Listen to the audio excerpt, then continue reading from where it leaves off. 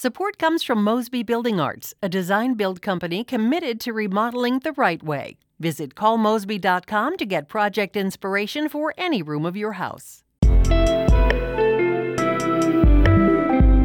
From the St. Louis Public Radio Newsroom, this is The Gateway. It's Tuesday, August 6th. I'm Wayne Pratt. Ahead, Michael Brown's death in 2014 exposed a troubled relationship between police and the Black community and the abusive practices of local municipal courts. After Michael Brown's murder, the system is significantly kinder and gentler than it used to be. St. Louis Public Radio's Rachel Lippman examines how lawsuits and legislation have worked to improve the courts over the last 5 years. First, the news. Voters in 2 St. Louis County Council districts today will determine which party controls the 7-person legislative body. Democrat Rita Days and Republican Sarah DeVoli are competing for the central and eastern-based 1st District seat, and Republican Amy Pelker and Democrat Kelly Dunaway are running to represent the North St. Louis County-based 2nd District seat in today's election. Republicans hold a 3-2 majority on the county council. If Days and Dunaway prevail, the Democrats can regain control through the end of 2020. After a statewide plan to merge St. Louis and St. Louis County fizzled, a local effort could come to pass in the next few months. St. Louis Public Radio's Jason Rosenbaum has more on St. Louis County Executive Sam Page's view of the consolidation debate. A plan known as Better Together to merge the city and county folded earlier this year, especially as critics assailed that it would be taken to statewide voters. Municipal officials may soon turn in enough signatures to launch what's known as the Board of Freeholders that could send a plan to voters only in St. Louis and St. Louis County. Page will appoint 9 members to the 19-person board. He says the emphasis shouldn't necessarily be on consolidation of the city and county. I think we have to look at whether or not St. Louis County and St. Louis City can have a more cooperative relationship. It doesn't mean erasing their boundaries and merging their governments, but some sort of more cooperative relationship needs to exist. Both Page and St. Louis Mayor Lyda Crewson will have 10 days to appoint members of the board after freeholder proponents turn in enough signatures. I'm Jason Rosenbaum, St. Louis Public Radio. Page was speaking on St. Louis on the Air. The full conversation is up on our website, stlpublicradio.org. Illinois Governor J.B. Pritzker has signed a law designed to improve the state's Medicaid program, which provides health care for the poor, elderly, and disabled. Among other changes, it is meant to make it easier for people to meet the annual requirement of proving they are still entitled to coverage. Dan Rabbitt with the anti-poverty group Heartland Alliance says tens of thousands of Illinois residents have been losing coverage every month. Not because they became ineligible, but because they missed a mailing, because the documentation they sent back wasn't sufficient, because they didn't understand the mail that got sent to them. The law is also intended to reduce the backlog of people applying for Medicaid in Illinois. Classes resume next week at many public schools in Missouri. A change lawmakers have approved to school calendars means classes will start about 2 weeks later next year. As St. Louis Public Radio's Ryan Delaney reports, that will alter the summer camp schedule as well.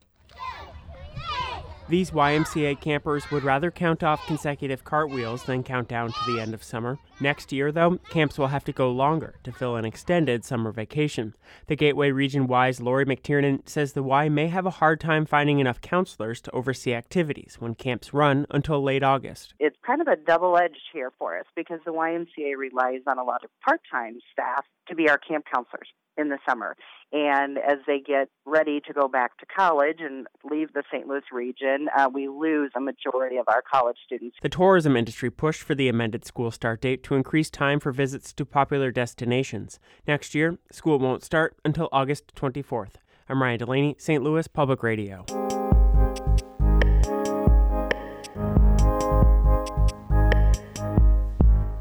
Michael Brown's 2014 death at the hands of a Ferguson police officer helped paint a clear picture of the troubled relationship between the police and the African American community. It also brought to light the abuses in the municipal court system that could follow interactions with police. St. Louis Public Radio's Rachel Lippman reports on changes in the system 5 years after Brown's death. It's the first Thursday of the month, and that means morning court in the city of Normandy. The 50 or so defendants wait in the city council chambers, talking quietly amongst themselves or looking at their phones. A slideshow outlining their rights in court and court procedures flashes on the wall. Court begins promptly at 9 a.m. One by one, defendants approach the podium. Judge Jennifer Fisher reads the charges, asks them how they want to plead, and tells them the amount they have to pay. If they don't have the money, she gives them time to get it together. Attorney Eric Banks came to court for a client with a speeding ticket. After Michael Brown's murder, the system is significantly kinder and gentler than it used to be. It's still expensive to get pulled over, Banks says. His client will pay more than $200 in fines and fees. They're getting their money, but they're getting it with preserving the people's dignity by and large. The municipal court practices revealed after Brown's death were problematic at best and unconstitutional at worst, says Michael John Voss, a co-founder of the legal advocacy group Arch City Defenders. Before 2014, he says, the courts were barely more than cash cows for their cities. People were being locked up because of their inability to pay fines and fees, and were being held indefinitely until possibly going in front of a judge, sometimes weeks, sometimes longer than that. And while that was happening, the collateral consequences of losing one's job, losing one's housing, basically furthering one's poverty occurs. A number of the fees, he says, weren't even authorized by state law. Voss acknowledges there's been a move away from what he calls policing for profit. He says revenue from fines and fees is down 78% in St. Louis County since 2014, and state court data show a large drop in the number of municipal court cases. 966,000 filed statewide in 2018 compared to 1.6 million in 2014. Some of that shift was driven by legislation. Senate Bill 5, approved in 2015, capped the amount of municipal court revenue at 20% of a city's budget. Defendants had to appear in front of a judge within 48 hours, and they had to be given a payment plan they could afford. Missouri Attorney General Eric Schmitt led the charge for Senate Bill 5 as a Republican state senator from Glendale. He says it's become a national model. There's a lot of reflection, certainly, that everybody's going to encounter here with the 5-year anniversary of Ferguson. But one of the things I think people should be particularly proud of is that Missouri did come together and enacted the most sweeping municipal reform in our state's history, and it has improved the lives of people. Other reforms came from the court system itself. The Missouri Supreme Court made it clear that municipal courts were courts and could not be overseen by the city government. Courts also had to be open for a minimum of 30 hours a week, and defendants had to be informed of their rights. Groups like Arch City Defenders also used lawsuits to create change. Voss says the organization has won more than $8 million in damages and forced cities to forgive about $5.5 million in debt. The reforms that happened post-Ferguson that were voluntary are good. And we applaud those voluntary reforms.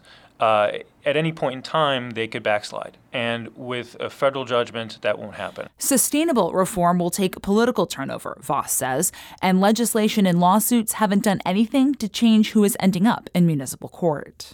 You can go to Ferguson and see that the lines are down a little bit. You can see that, but it's still, again, predominantly, even though the town's only 67% black, mostly 99% of the population that's going into court is black. The latest statewide numbers from the Attorney General's office bear that out. Black drivers are still stopped, searched, and arrested at higher rates than white drivers. Schmitt says his office just collects the data and says they don't always paint the clearest picture. For example, he says they don't include the hometowns of the people who are pulled over. Regardless of their race, their gender, their creed, whatever it is, people deserve to be treated fairly under the law. That's really important. Policy solutions can come from that, but I think making sure that people have the most accurate information is important. Overall, he says he's proud of the way good people came together over the last 5 years to change a broken system. I'm Rachel Lippman, St. Louis Public Radio. Our Fred Ehrlich edited that report. Shula Newman is the executive editor of St. Louis Public Radio. Music by Ryan McNeely of Adult Fur. Remember, if you like this podcast, tell a friend and rate, review, and comment wherever you get your podcasts. You can also drop me a line on Twitter @WayneRadio. I'm Wayne Pratt, and from the St. Louis Public Radio Newsroom, this has been The Gateway. Support comes from Mosby Building Arts, a design-build company committed to remodeling the right way. Visit callmosby.com to get project inspiration for any room of your house.